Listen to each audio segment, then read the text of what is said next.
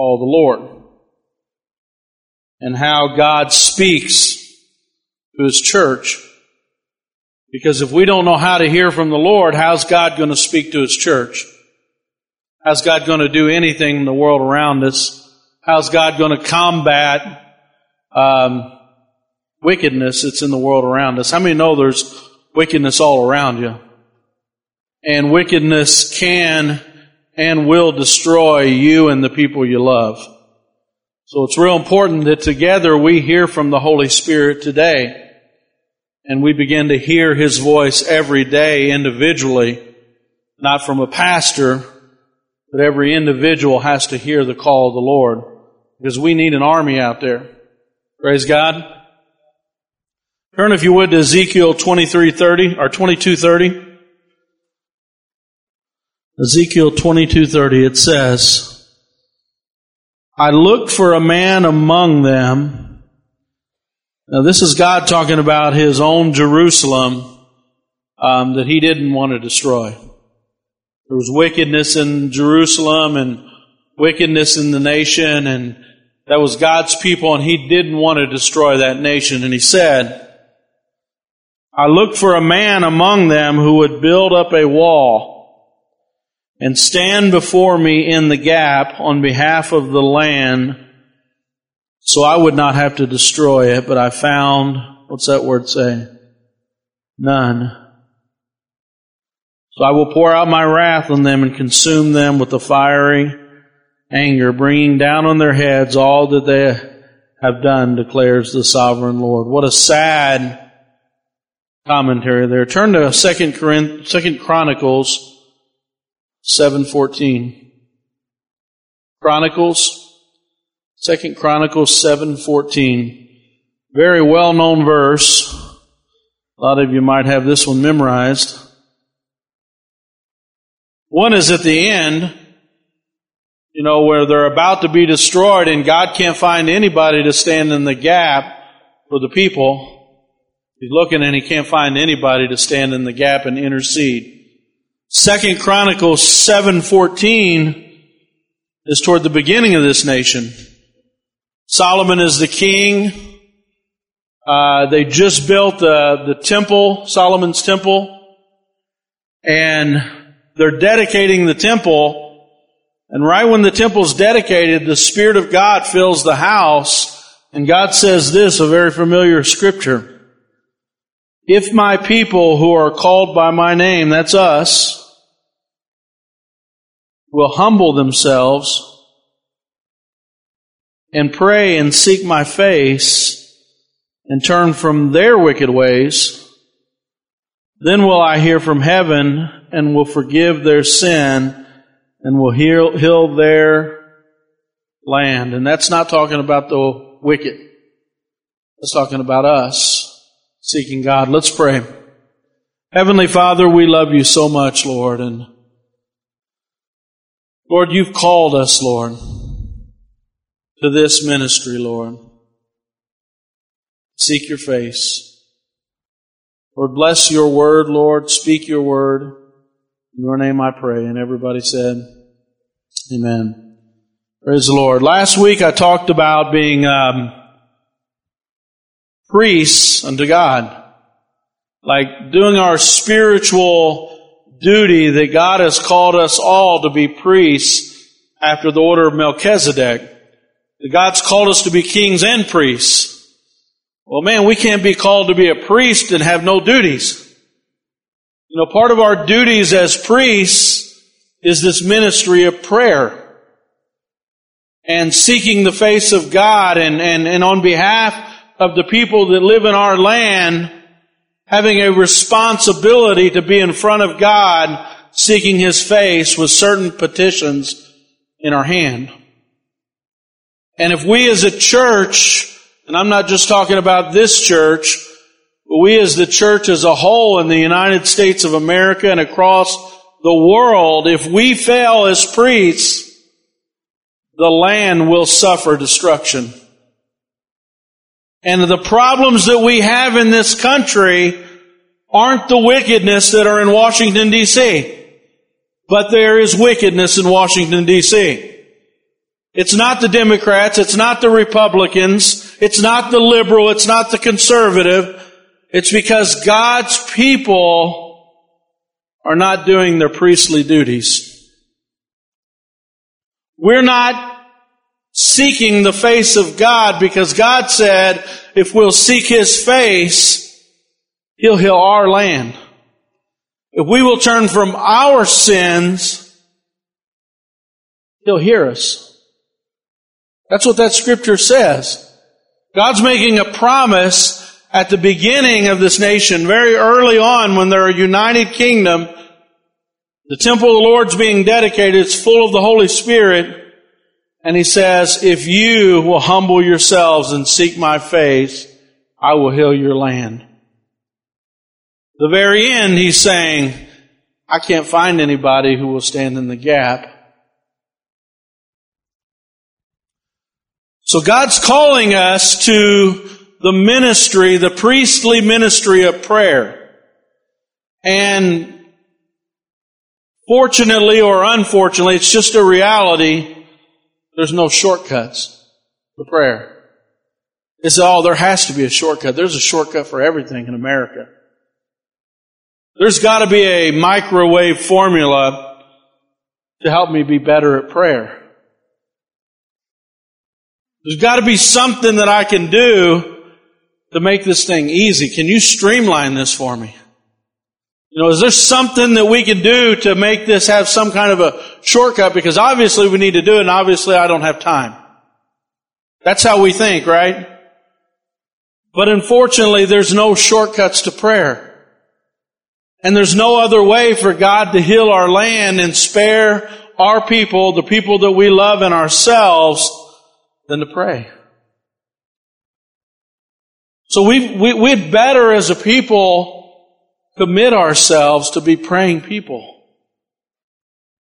This church has to commit itself. I don't know what your motivations are when you walk into the house of God. I don't really know what it is. I don't know if it's good. I don't know if it's bad. I don't know if it's selfish. I don't know if it's giving. But we had better start seeking the face of God. We have to begin seeking the face of God. If we're too busy to pray, we're just too busy. We're just too busy. You say, well, that's a good subject you're studying today. I'll work on that subject, and the next week it'll be a compartmentalized, different subject. No, this is the subject. Today, tomorrow, and forever. If we're too busy to pray as a church, we're too busy. And God's calling us. In fact, the title of my sermon is Continual Prayer. How do you get continual prayer? I'm going to read some scriptures here that just talks about key times in the Bible and in history where there was continual prayer. And one thing I know for sure,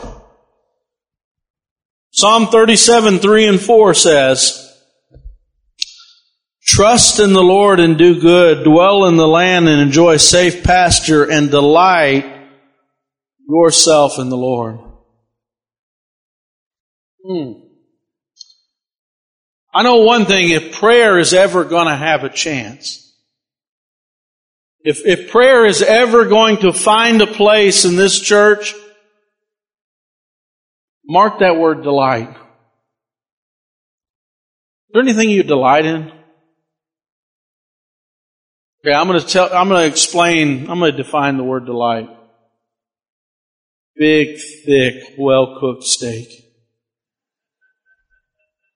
I just defined it. Oh, big, giant bowl, hot fudge sundae. Woo! I'm getting some shouting in the house now. Think about your hobby. We don't use the word much anymore, but I delight in that. Man, I love doing insert here in this space. What is it that you delight in? Wouldn't it be cruel of God to put this in the Bible that we should delight in Him if there's not a possibility of every single human being delighting in Him. And so the key for God to make this a praying church, and you say, well, we pray more than the other church. That's the problem. Because we may pray more than the other churches, and that scares me. Because we're not praying enough. And what God wants us to do is He wants us to delight in Him. Like I was telling them that prayer on Thursday. I've been reading a book, and largely this message, a lot of the outline, a lot of the scriptures in this message is from a book I've been reading from Dr. Yonggi Cho. And he pastors the largest church in the world, and there's, I don't even know how many are in attendance in that church now. It's over 1 million. And it's been the largest church in the world since the 1980s. But I wanted to find out, what was on this guy's mind before they became the largest church in the world, because God has done amazing things in that church. And it's real. It's not just like a marketing scheme. And so everything he talks about is prayer. It's all about prayer. Everything's about prayer. And he said, I bring American pastors over, and he said, they're shocked when they find out after the service we spend 3 or 4 hours in the prayer room because we love it. And they're shocked that we're not going out to eat. And I'm not suggesting we stop going out to eat to pray because he said that. What I'm suggesting is I want to see God's Spirit do such a work in our church that is totally a legitimate thing to say. I really love that more than going out to eat. See, because if you do it because it's a formula, it's not delight. But if you legitimately have a steak here, or Mexican, or really good pizza, or I'm just going to sweeten it up a little bit, the deal. And over here is time in His presence in a prayer room, seeking His face. If the prayer room isn't more exciting, then the Spirit hasn't done His work yet. And some of you intercessors get a hold of that. Get a hold of it, because that's my prayer. That's what God is putting in the heart of intercessors, because you know what? I can't work up that kind of delight. Spirit can, though.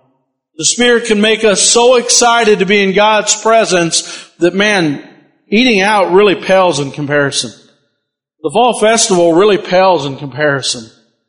All these other things in life pale in comparison, because my delight is in the Lord. And I truly, in the bottom of my heart, love it more than that. And when God begins to do that work in this church, look out. You say, well, what's going to happen? We're going to numerically grow? We're going to financially be wealthy? I don't care. I want Him. I want to be full from His table. I want God to fill me so full that the fullness of the Holy Spirit is all over me. And what God wants to do at that point, that's His business. But man, I want to be satisfied at the table of the Lord. I want to desire Him. I want to delight in Him. I want to seek His face like I never have before in my life. And I'm begging you right now, intercessors, get a hold of this.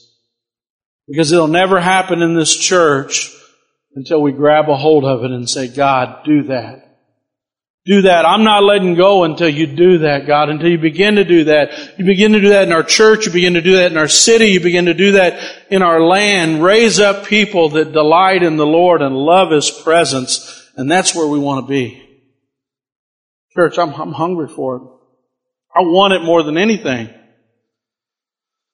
But continual prayer, let me go back to this. Luke 24:50-53. It says He led them as far as Bethany. This is the very end of the book of Luke. Now, how many know Luke and the book of Acts are kind of a continuous history?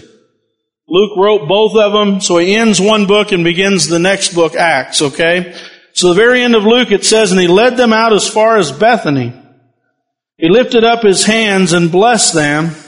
Jesus ascends, came to pass, while he blessed them, he was parted from them and carried up into heaven. What did they do after he went up into heaven? They worshiped him, returned to Jerusalem with great joy, and listen to this, they were continually in the temple praising and blessing God. Amen. That's how it ends. And then it picks up in Acts chapter 1. I'm going to skip down to verse 10. It says, they were looking intently into the sky as he was going, when suddenly 2 men dressed in white stood beside them. Men of Galilee, why do you stand here gazing at the sky? The same Jesus who was taken from you will come back in the same way you've seen him go into heaven. Then the apostles returned to Jerusalem from the hill of the Mount of Olives, a Sabbath day's walk from the city. When they arrived, they went upstairs in the room where they were staying. Those present were Peter, John, James, Andrew, Philip, Thomas, Bartholomew, and Matthew, James, Simon the Zealot, Judas, son of James. And look at this verse. They all joined together constantly in prayer, along with the women and Mary, the mother of Jesus, and his brothers. You see this continually in prayer. You say, well, they were just excited. They seen him ascend into heaven and he was resurrected, and they were just kind of excited about that. So it makes sense that they would be continually seeking God. Then you begin to see in Acts 2:1, the day of Pentecost fully came.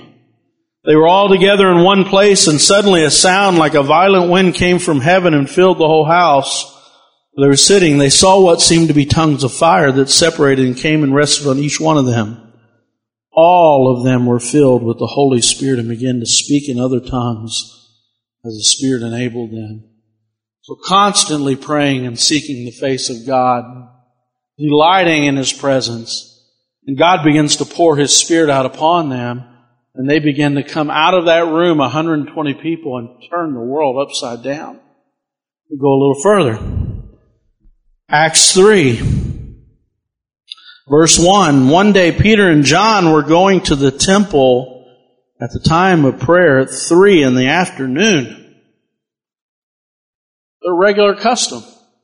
3 in the afternoon, they're going to pray in the temple of God, and as they're walking to pray, it says, now a man who was lame from birth was carried to the temple called Beautiful, where he was put every day to beg. In the temple courts, when they saw Peter and John about to enter, he asked them for money. Peter looked straight at him and said, as did John, then Peter said, look at us. So the man gave them his attention, expecting to get something from them. Peter said, silver and gold have I not, but what I do have I give to you in the name of Jesus of Nazareth. Walk. Taking him by the right hand, he helped him up, and instantly the man's feet and ankles became strong. He jumped to his feet and began to walk. Then he went into the temple courts, walking and jumping and praising God. When all the people seen him walking and praising God, they recognized the same man who used to beg at the temple called Beautiful, and they were filled with wonder and amazement at what happened to him. These men had already been blown on, and in the end of John it says they received the Holy Spirit. Now in the room of prayer, constantly praying, the Holy Spirit rushed upon them, and something changed. Something changed in the demeanor, the attitude, the actions, everything that they were doing, and they walked to the place of prayer, and you begin to see what's called a manifestation, meaning the Spirit in them becoming obvious to the people around them. And that manifestation was the healing of a man that had been crippled since a very young age. They were in prayer constantly, and God was beginning to manifest His Spirit through them because they were full of the Holy Spirit. And it goes on and it says in Acts chapter 13, the church of Jerusalem, miracles and signs and wonders were happening everywhere, to the point that the government began to persecute them. They began to scatter, and it says in the church at Antioch, now in the church at Antioch, this is 13:1 in Acts, church at Antioch, there were prophets and teachers. Barnabas, Simeon, Lucius, Manaen, and Saul, this is Paul. While they were worshiping, what were they doing? They were worshiping the Lord and fasting. The Holy Spirit said, you see who this quote is of? The Holy Spirit is speaking out of their prayer meeting.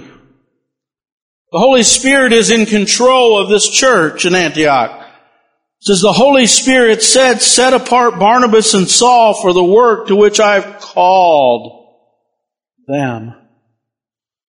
So after they had fasted and prayed, they placed their hands on them and sent them off. The rest of the book of Acts, you see this strange character called the Holy Spirit. And he begins to say, go here, go there, I'm calling to you here, I'm calling you there, I'm doing this, I'm doing that, lay your hands on this person, speak this to that person, lay your hands on this person, preach this gospel this way in this place. You see, the Holy Spirit's directing everything. And it all happened because they constantly were in prayer. So I want to really figure out what's happening in prayer that's causing this behavior to happen, because we need it. We need the manifestation of the Holy Spirit in about 100,000 different ways. And if we don't have the manifestation of the Holy Spirit, you know what we have? The intelligence of man, the marketing of man, the ideals of man, the plans of man. And I'm tired of the plans of man.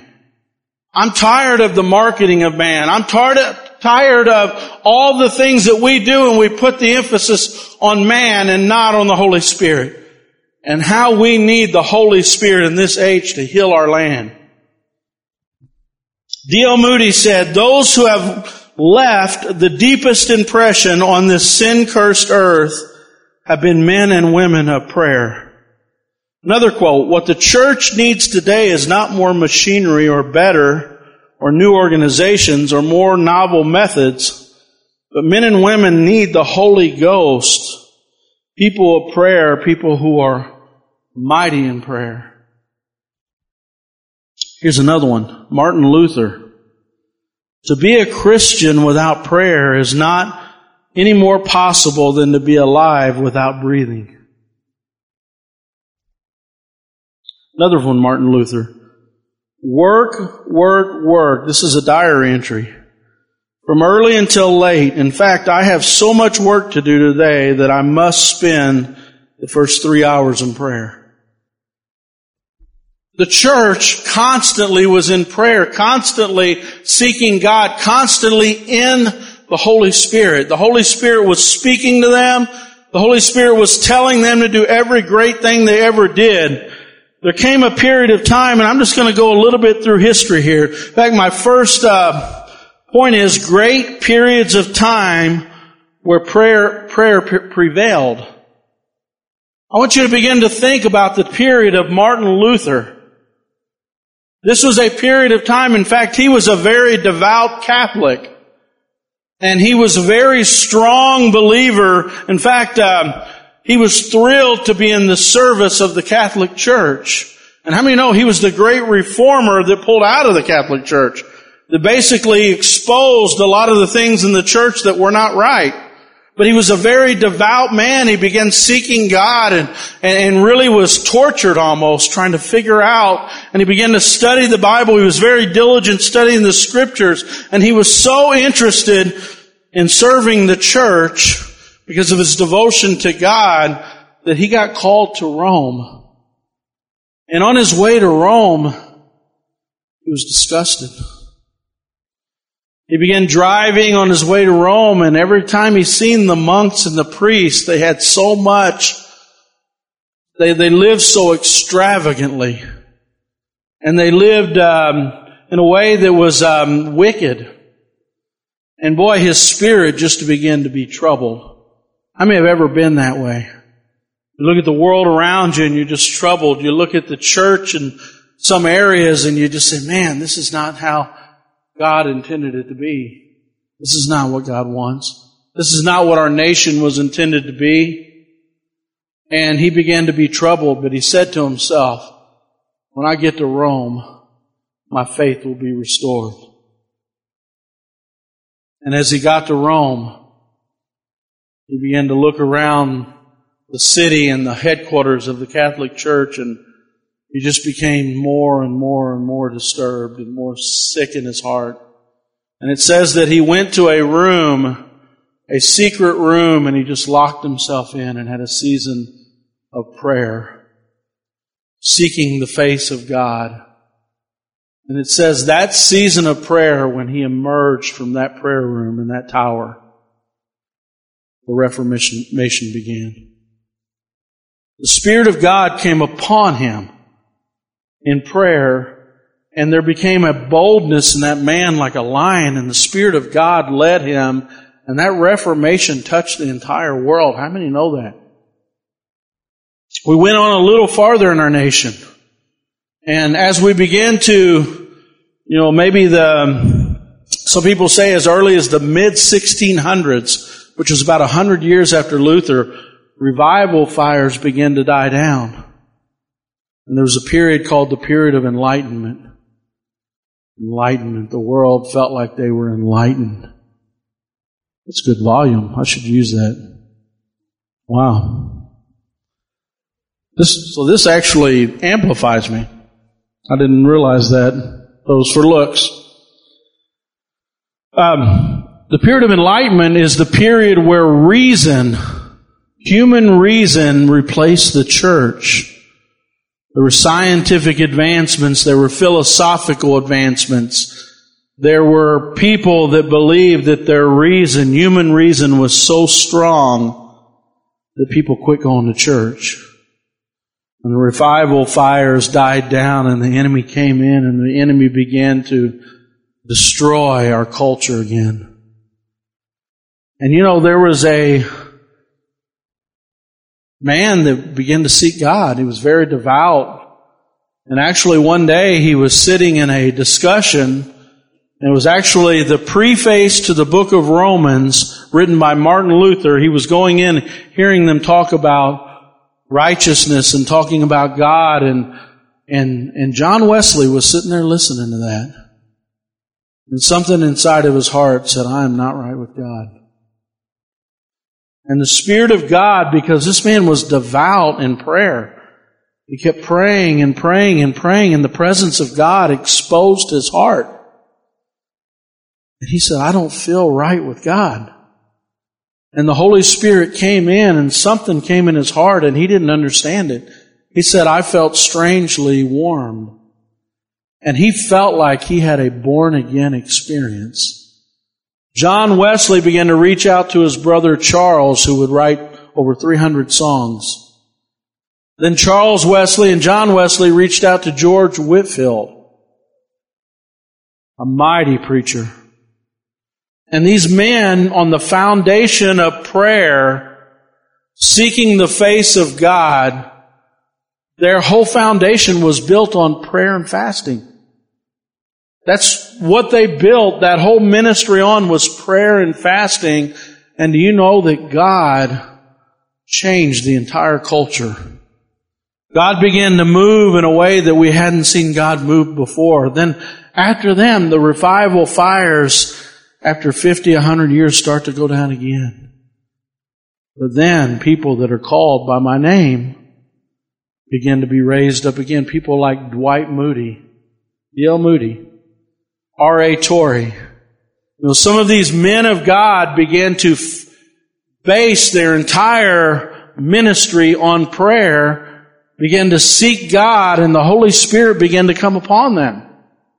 Early 1900s, revival fires began to wane again. But a group of Methodist and holiness congregations got together and began to seek the Spirit of God. Began to seek the face of God. And the Spirit of God came upon that group at Azusa Street. And you know what? Hundreds of millions of lives have been transformed because a few people got together and began to seek the face of God. And so now it brings us to today. And you look back at these movements of God, and every time there's one consistent theme, and it's continual prayer. There's just no way around it. There's no other common denominator that I can look at and say, this is how God changes the world around us, except people that are willing to seek God and willing to pray and willing to do the work with no shortcuts. There's no shortcuts. You've got to be in the presence of God. You've got to seek His face, and that's the only way that we're going to see our families change. It's the only way we're going to change. It's the only way our nation is going to change. The only way that our world will change. Otherwise, the enemy is unstoppable, and when we pray, we're unstoppable. That's as simple as it is. So what happens when a person begins to pray? You say, well, food is blessed. Bless this food. Amen. You have a blessed meal. Or, I'm going to sleep well tonight. Lord, now I lay me down to sleep. I'm going to have a good night's sleep. That's not the prayers we're talking about. We're talking about lives. In fact, here's one thing that really spoke to me. I was reading the book by Dr. Cho, and he said, when you're driving a car and you hit the gas, the car has power. And he said the car begins to be propelled and begins to move.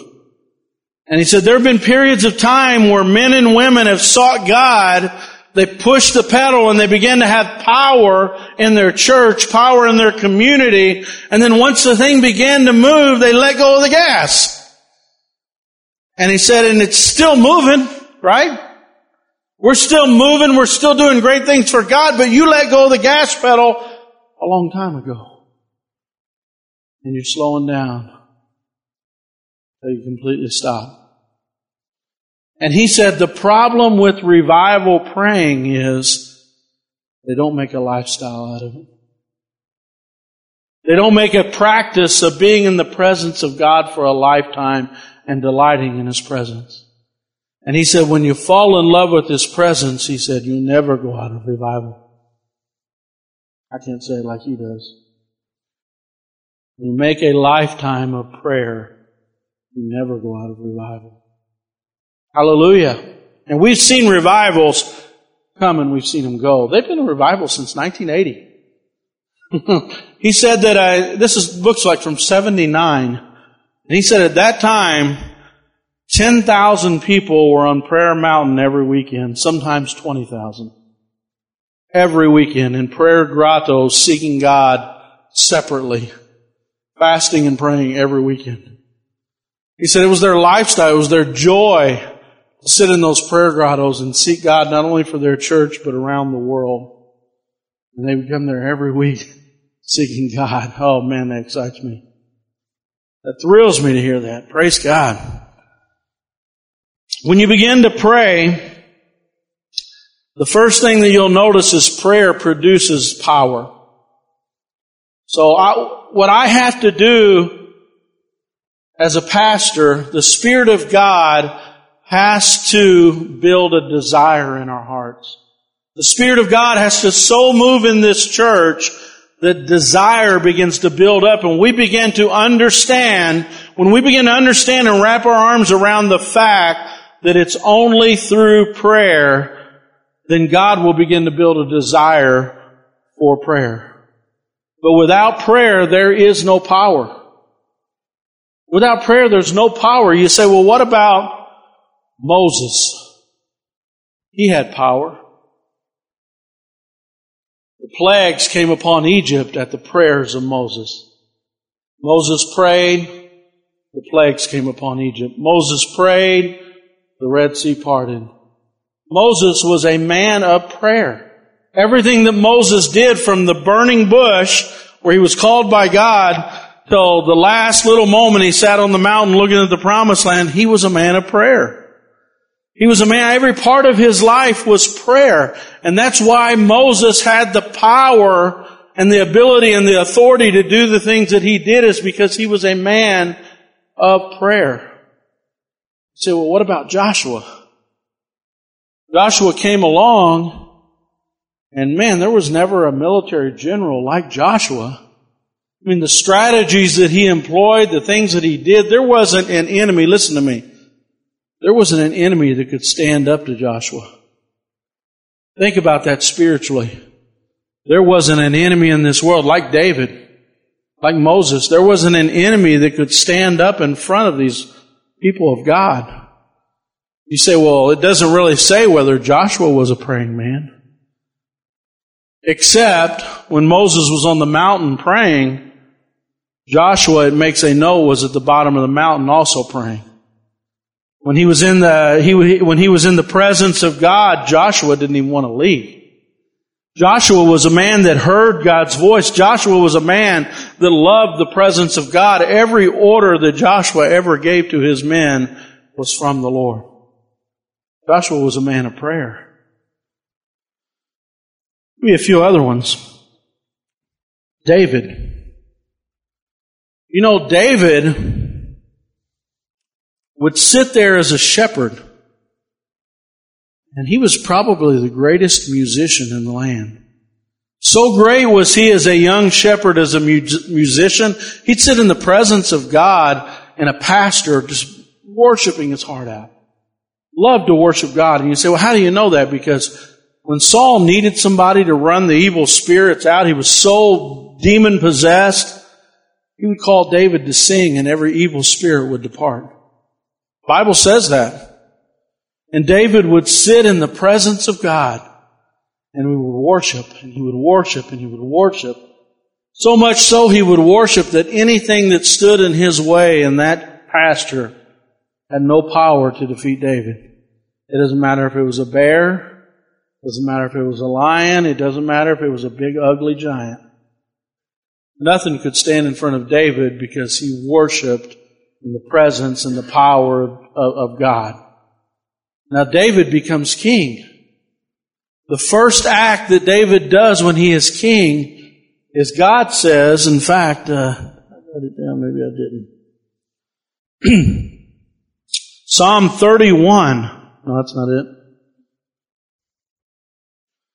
It's later in my notes. But David says that Zion is the place that God desires for His presence. God was speaking to Daniel, and Daniel, for some reason, takes the Ark of the Covenant and puts it in Jerusalem. And for 40 years, David worships in what's called the Tent of David. The book of Acts quotes that period of time and says when the Spirit is falling in Acts, that's restoration of that tent that David had, where the Spirit's going to be poured out upon Gentiles for all the world to be drawn to God. And so David began to worship, began to praise. He was a man of prayer. Everything that David did was by a prophetic word directly from the Spirit of God. He was a man of prayer. We go on, Elijah. Elijah was in one of the darkest periods of the nation of Israel, Ahab and Jezebel. Elijah was a man that prayed so much that when God called him into heaven, that they looked on every mountaintop in the area to try to find Elijah, because he was always on the mountaintop praying and fasting. He was a man of prayer. And then I go to Jesus. How many times do we see Jesus, who was the Son of God, emptied Himself and came from heaven itself? How many times do we see Jesus Christ getting away to pray? For a big decision, He goes up in the mountain and prays. He comes down after praying for a long period of time. He prays so long they're falling asleep. If He needs to pray, how much do we need it? If He needs to pray like that, how much do we need it? I'm really late. Sorry. If you need to go somewhere, you got a schedule, I can dismiss you now, but I'm just getting into this. I'm sorry. Another thing that happens, not only get power in prayer, but you become broken in prayer. One thing you notice, every time somebody gets in the presence of God, why do we need to be in the presence of God? Because every time somebody truly gets in the presence of God, I'm not talking about goosebumps. I'm not talking about a good worship service, which it can be that way. I'm talking about you're in worship and you really sense His presence. And when you see that in the Bible, they're undone. They see themselves for what they really are. They see their natural ability to be in His presence not being enough.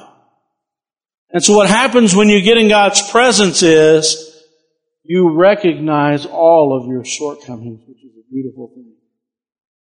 I recognize every bad attitude. I recognize every sin that God is not pleased with. I recognize all the emotions that aren't godly emotions. And if we don't get in God's presence, we'll serve God in pride. And the Bible says that pride cannot coexist with brokenness. Brokenness and pride. God resists the proud, but He draws close to the brokenhearted. You can't be both. Either He's drawing to you or He's resisting you. You can't be both. He can't be like, I don't know. Maybe I'll resist Him, maybe I'll be close to Him. They can't coexist. Either He's resisting you because you're proud, or He's close to you because you've been broken. You say, man, I don't know if I want to be broken. Broken is better than being crushed. Listen to this. Jesus said to them in Matthew 21:42, have you never read the Scriptures? The stone that the builders rejected has become the cornerstone. That's Him. That's Jesus. It says, the Lord has done this, and it's marvelous in your eyes. Therefore, I tell you this, the kingdom of God will be taken away from you and given to a people who will produce fruit.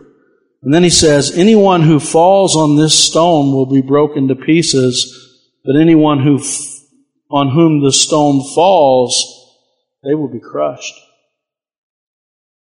You're either being broken to pieces to be rebuilt, or you're being crushed. And God in His presence, and you say, man, I don't want to hear this. I want to hear positivity. I want to hear positivity. Give me good quotes that are positive quotes, encouraging quotes, and just things that make me feel good all over. You want me to tickle you? Can I tickle you while I'm talking? Yeah, tickle me Elmo. I'm not going to do that. You don't want me tickling him giggling, right? But I'm all right being creepy. That's mystique. All right. But God wants us to want to be in His presence. Because if we want to be in His presence, and we want to know all those things that can't be in His presence, we're going to change. And God wants us to change in His presence. God wants us to love His presence. God wants us to sit in His presence and say, God, what's not right within my heart? Create in me a clean heart. And the Spirit wants us to be in His presence, and God transforms His people in His presence, and that's why it's a prelude to any revival. You can't have revival in your land unless we're in His presence, and you can't have revival unless you're broken to bring the revival. They go in hand in hand. Praise the Lord. How many are excited I'm going long? Hallelujah. Prayer breaks satanic power. I've got several verses to read here, but let me sum it up. Isaiah and Ezekiel talks about Satan. Satan had plans to make this his kingdom. Satan heard in the garden that his kingdom was threatened and will be destroyed by man.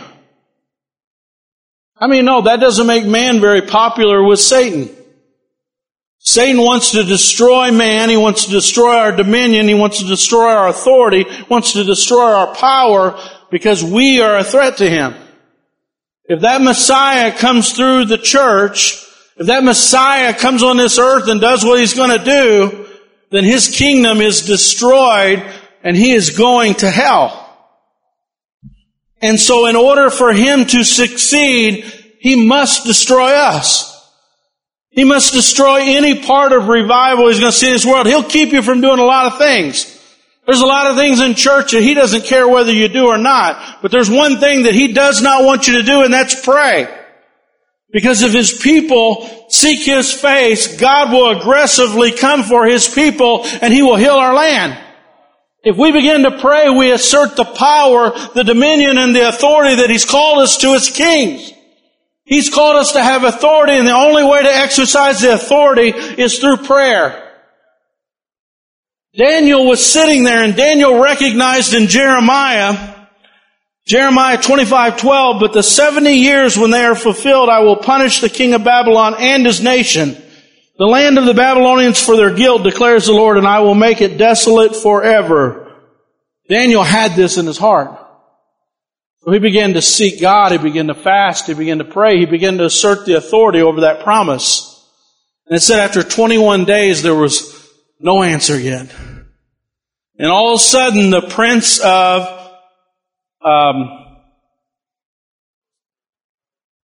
of Persia came, and one of the angels of the Lord came and had to battle for 21 days with the prince of Persia, a demon. And for 21 days there was a war in the heavenlies because he was trying to see the authority of that scripture come to pass. He knew that God was going to set the people free. He knew that there was a promise there. He was holding on to it for 21 days. The heavenlies were full of war because of Daniel. He was asserting his authority as a king. And the angel even said, I've got to go back now. I've had help from Michael, the prince, and I got to go back, and now the king of Grecia is going to fight me. The king of Grecia and the king of Persia is fighting over one man's prayers. What do you think happens when you start to pray? There is a war in the heavenlies. Everything that happens in this world is done through prayer. So if I can keep God's people from ever praying and knowing who they are, I've got complete authority in this world, says the enemy. So God is trying to raise up people that understand spiritual authority. They understand that satanic forces can be destroyed in this city, in your home, in your life, if we begin to pray and we begin to delight in the Lord. Boy, we need to learn how to hear the word of the Holy Spirit. We have to learn to break through. And you say, well, how do you do it? You sit in a room and you hear the tick of the clock. Tick, tick. Some of you have never done it. It's the only noise you hear in that room sometimes. Tick, tick. Well, what am I doing here? I'm staying here till I hear from the Lord. Tick, tick. Well, this is a waste of time. Yeah, the enemy wants you to think that. Well, I'm not doing anything here. Well, I want action, man. I'm a man of action. Tick, tick. I'm not moving till I hear from you, Lord. Yeah, I'm stubborn that way. I'm not leaving till I hear from you, Lord, for my life. I'm not leaving till I hear from you for my family. Tick, tick. I said there's no shortcuts. That's it. That's how Daniel did it. You ever seen the picture of Daniel? He'd draw the curtains open, and at a certain time of the day, he was always there praying. Tick. So, oh, no, I don't know if I can do that. You'll love it. Trust me. You'll begin to love it when you begin to do it. You just never done it. Praise God. So anyway, let me go on here. I got a lot to cover. I'm sorry. How did I do it? How did I get so far behind? Number 4. Prayer is the open door of the Holy Spirit. This is a big one. This is a huge one. I can't even go past this one. 1 Corinthians 2:12. What we have received is not from the spirit of this world, but from the Holy Spirit who is from God.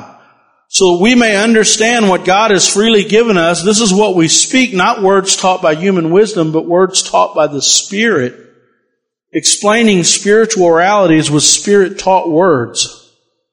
He's talking again. The Holy Spirit is trying to make you understand things that nobody in this world can understand. Only the Spirit can teach it. Now, how is the Spirit going to teach you if you don't know how to pray? You say, well, I know how to pray. God is good. God is great. Thank you for this food. Amen. That's not prayer. It's a good prayer, and it may have some value to it. I'm not saying it doesn't have value, but I'm saying prayer's 2 ways. We're talking about fellowship with the Holy Spirit and hearing His voice, being sensitive to His Spirit and knowing what He sounds like, knowing when He speaks. Knowing the Holy Spirit. We go again. Philippians 2:1, and if there be for any consolation in Christ, any comfort of love, any fellowship of the Spirit. Fellowship of the Spirit. I've had fellowship in a fellowship hall and eating food, but what's the fellowship of the Spirit? Same thing. I sit with Him and I talk with Him. I sit with Him and I get to know Him. I sit with Him and I begin to know His voice, begin to know what He thinks. Fellowship with the Spirit. Relationship and communion with the Holy Spirit brings ministry, gifts, and manifestations of the Spirit.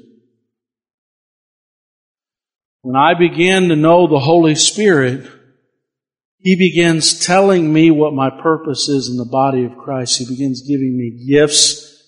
And a gift is only so good as you manifest it to the world. So everybody has a gift, and that means everybody will manifest the gift. They'll make it obvious that they have the gift. Now listen to this. Now concerning spiritual gifts, brethren, I would not have you be ignorant. Ignorant. I don't want you to be ignorant of spiritual gifts. That means you're ignoring spiritual gifts. And as long as the church ignores spiritual gifts, the church won't do anything that God wants us to do. You say, well, how do I get a spiritual gift? Maturity in the Spirit.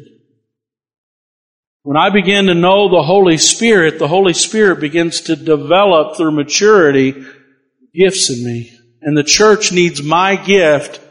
Each person here has a gift in the Holy Spirit, and if we don't find out what that is, this church will hurt. If I'm supposed to have all the spiritual gifts, or Eddie, or the board, or your husband, or your wife, or we've got individuals we prop up, they're spiritually gifted. If that's what it is, this church will suffer and we won't reach the world. But the Bible says, let me go on here. 1 Timothy 4:14 says, do not neglect your gift, which was given to you through prophecy when the body of elders laid their hands on you. Be diligent in these matters. Give yourself wholly to them so that everyone may see your progress. Progress means you're maturing. 1 Corinthians 12:18, but now God has set members, every one of them in the body as it has pleased Him. That's all of us. Given these gifts in chapter 12 to everybody in the body, and He wants us to come to maturity where we begin to use our gifts. Ephesians 4:11, so God Himself gave apostles, prophets, evangelists, pastors, teachers. For what? What did He give us for? To equip the people for works of service so the body of Christ may be built up. The only way the body of Christ is going to be built up and people begin to operate in their gifts is through prayer and through the Holy Spirit maturity. Then everybody, can you imagine what this place would be like if everybody purely is operating in their gifts?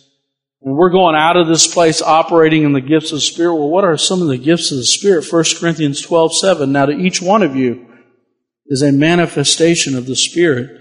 It's given for the common good. To one there is given through the Spirit a message of wisdom. Wow. How many think a spirit of wisdom supernaturally coming from the Holy Spirit would help this world? To another one, a message of knowledge. To another one, by means of the same Spirit. To another, by the same Spirit, faith. Supernatural faith, the same Spirit. That means the same Spirit's energizing this body and people are maturing because they're praying, they're digging in, they're breaking through the silence and saying, God, I must hear your voice. I have to learn how to pray. It's more important than anything we can do in this church is learning how to reach heaven, learning how to hear His Spirit, learning how to grow in our ministry gifts, and to go out those doors and be operating in the power of the Holy Spirit. There are some of you that have the operation and the manifestation of supernatural faith, and you're going to lay hands on somebody like Peter and John, and you're going to say, rise up and walk. Why? Because the same Spirit told me to do it. Some of you are going to have a word of wisdom that's going to dramatically change this church. And if you dig in and you begin to hear the Holy Spirit and use your gifts, you're going to speak that word and everybody in this house is going to know that there's a real God. And there's going to be revival in the house because of that word of wisdom. That word of knowledge is going to be manifested. And you say, well, go ahead, Pastor, you do it. No, you do it. You do it. You sit in a prayer room with me. Let's sit there together and let's shut our mouths and let's begin to seek God. Let's let God begin to speak to us. Let us all begin to manifest. And I want to manifest. I I'll manifest the Spirit. I want the Spirit to work through me, do supernatural things for the equipping and the building up of the church of God. Hallelujah. Another one has a gift of healing by the same Spirit. Another one, miraculous powers. To another one, prophecy. To another one, distinguishing of spirits or discernment of spirits. To another, speaking different kinds of tongues. To another, interpretation of tongues. All these work together by the same Spirit. Then he goes on and he says, end of chapter 12, he says, covet earnestly the best gifts, and I will show you a more excellent way. He doesn't say, I want to show you a more excellent thing. Love isn't the more excellent thing. It's the more excellent way. So, covet spiritual gifts, want them really, really badly. But go the way of love with them where it's not building you up, but it's all for the church of Christ. It's all for advancing this gospel. It's all for healing our land. And that's why love has to be incorporated in this. Love is the most excellent way because it's all a heart that is ablaze with love that says, God, I covet your spiritual gifts because I love people. I want to see this world healed. I want to see my land healed. And it's because of love that you will sacrifice your time and sit in a room and listen to tick, tick, tick. Because eventually the Spirit of God will fill that room. Eventually that Spirit of God will begin to speak to you. The Spirit of God will begin to call you. The Spirit of God will become your best friend. The Spirit of God will begin to fellowship with you. And I'm even going longer, man. Who's excited I'm going longer? Woo! Hallelujah. And again, everybody's welcome to leave. Don't feel bad if you do, because some people have places to go. 3 kinds of prayer. I was reading Dr. Cho. First kind of prayer, God says you need to ask, you need to seek, you need to knock. Asking is the prayer of petition. Seeking is the prayer of devotion. Knocking is the prayer of intercession. 3 kinds of prayers Jesus talks about. Ask, seek, knock. Okay, Dr. Cho was walking around and he said he was in poverty. He was in Korea right after the Korean War and there was poverty. And he was sitting around in poverty and he said, there's 3 things I need, Lord. And God was saying, anything you ask that you're in need of, I will give. And he said, I was troubled by that because we were all impoverished. And I was a new believer and I was impoverished. And he said, ask, David. And I will provide that for you. And he said, okay, God, I'm going to try it.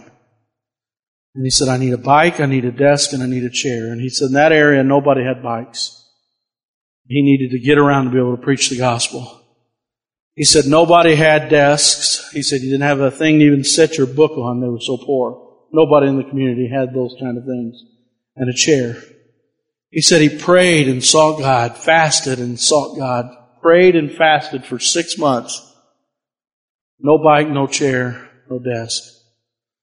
And he began to see God more. He began to pray, fast. And he said, God, why? And he said, God told him, you never told me what kind. And he said, I began to learn that God wants me to be detailed when I pray. And he said, God, he said, those American bikes are the best. There's 3 kinds. He said, the American bike is the most sturdy. He said, I want one of those American bikes. He said, in a mahogany desk from the Philippines. And then he said, I want one of those chairs, but I want wheels on it so I can roll around like a big shot in my hut. And so he went to church that day, and through prayer, God had filled him with, he believed he already had it. He believed that he had already received it, but he hadn't yet. But when he was preaching, he said, I made the mistake of making the people believe that I already had it. And he said, 3 guys after the service came up and they said, can we see it? We've never seen a bicycle. We've never seen we want to see it. So he said, even on the way to his house, he was still confident that he already had it. And then he got there and opened the door, and of course he has nothing. He's in poverty. And he said, there's nothing in his house. And they go, well, where's it at, Pastor? And he goes, right when they said it, he said, the Spirit of God told me Point to your belly. And he said, it's right here. And they said, what do you mean? We don't understand. And he goes, I am pregnant with bicycle, desk, and chair. And he said, and that's when I learned asking is like being pregnant. He said, God is the only one that can put the seed in there of a promise that He's going to fulfill. And when the seed gets in your belly, he said, then you nourish it with prayer every day. And he said, I began to nourish and I learned how to ask specifically. I learned how to receive the seed of promise, and I learned how to nourish in my heart what God wanted to give me already. And he said, as I began to walk through the village, the little kids would laugh, and said some of the people would come up and rub his belly, and they said, there's our pregnant pastor. And he said it wasn't too long after that, God supernaturally blessed him with a bike, a desk, and a chair. Praise God. So asking. Some people think that God doesn't want us to ask because it says when you pray, don't babble like the pagans. They think that they've been heard with their many words. Don't be like them. The Father knows what you need before you ask Him. That's not telling you not to ask. That's just saying don't be repetitious when you pray. But Jesus actually tells us to ask. He tells us, I tell you, my Father will give you whatever you ask in my name. John 16:23, until now you have not asked for anything in my name. Ask and you will receive, and your joy will be complete. He's saying ask, right? John 16:27, no, the Father Himself loves He loves you because He loved me and have believed that I came from God. Matthew 7:11 says, if you then are evil, know how to give good gifts to your children, how much more will the Father in heaven give good gifts to those who ask? We have to ask for salvation, right? He provides it, but He wants us to ask for it. We have to ask for wisdom. In James 1:5 it says, if you lack wisdom, ask, and God will give it. Ask for revival, right? It says, I will ask ye the Lord for rain in the time, in the latter rain. The Lord will bring bright clouds and give them showers of rain to everyone who asks. So God wants us to ask. Prayers of petition. God wants us to read a promise. He wants the Spirit to come upon us. He wants to put a seed in our heart, and He wants us to nurture that seed until we see it. We know that. Second one, seek. This is the prayer of devotion. It says in Deuteronomy 4:29, but from there you will seek the Lord your God, and you will find Him if you seek Him with all your heart and all your soul. Are we seeking God with all our heart and all of our soul? That's the question I have today for me. Psalm 132:13, for the Lord has chosen Zion, desired it as His dwelling place. There's that David scripture. John 16, He shall glorify me, for He will take of what is mine and declare it to you. All things that the Father has are mine. Therefore I said, He will take of mine and He will declare it to you. This is devotional. I'm seeking your face, God. I want to know what you know, God. I want you to reveal to me. I want to know the treasures that you have for me. It goes on and it says, he who keeps my commandments and loves me, he who loves me has loved my Father, and I will love him, and I will manifest myself to him. John 14:21. John 4:23. But the hour is coming, and now is, where true worshipers will worship in spirit and truth. The Father is seeking such to worship Him. Colossians 2. In whom all treasures of wisdom and knowledge are hidden. God has hidden treasures of wisdom and knowledge that are waiting for us in His presence if we'll seek Him. And the last one. I know I'm way over. Ryan, you guys can come on up. I'm going to close at the end of the message, and you can spend time worshiping or you can be dismissed. But the prayer of intercession. Those are the scriptures I started with. If my people who are called by my name will seek my face. I can't find somebody to stand in the gap. There is none. There is a knocking that God wants His people to do for this community. And you say, what is that?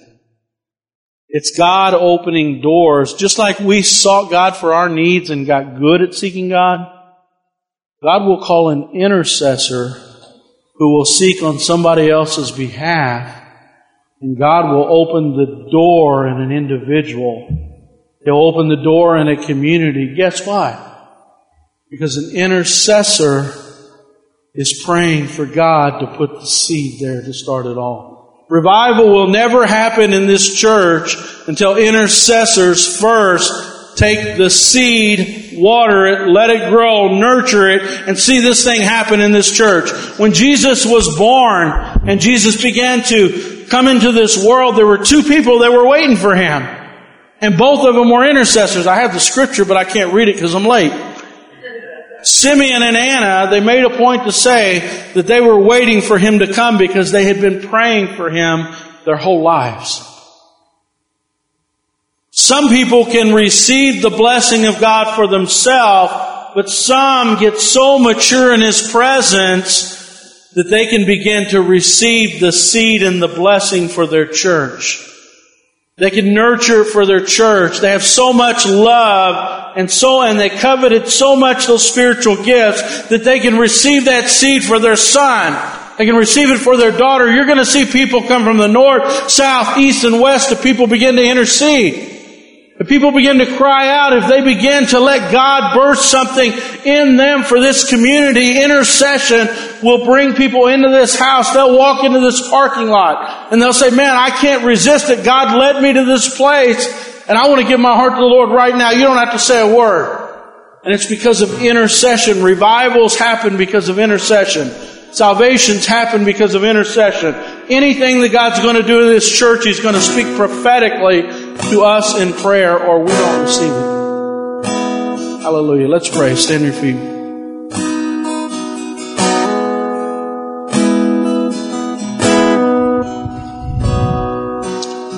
Heavenly Father, right now, Lord, I just cry out, Lord God, and I pray that You would begin to sow seeds in our intercessors, Lord. Lord, the desire will begin to grow to be in Your presence, Lord God.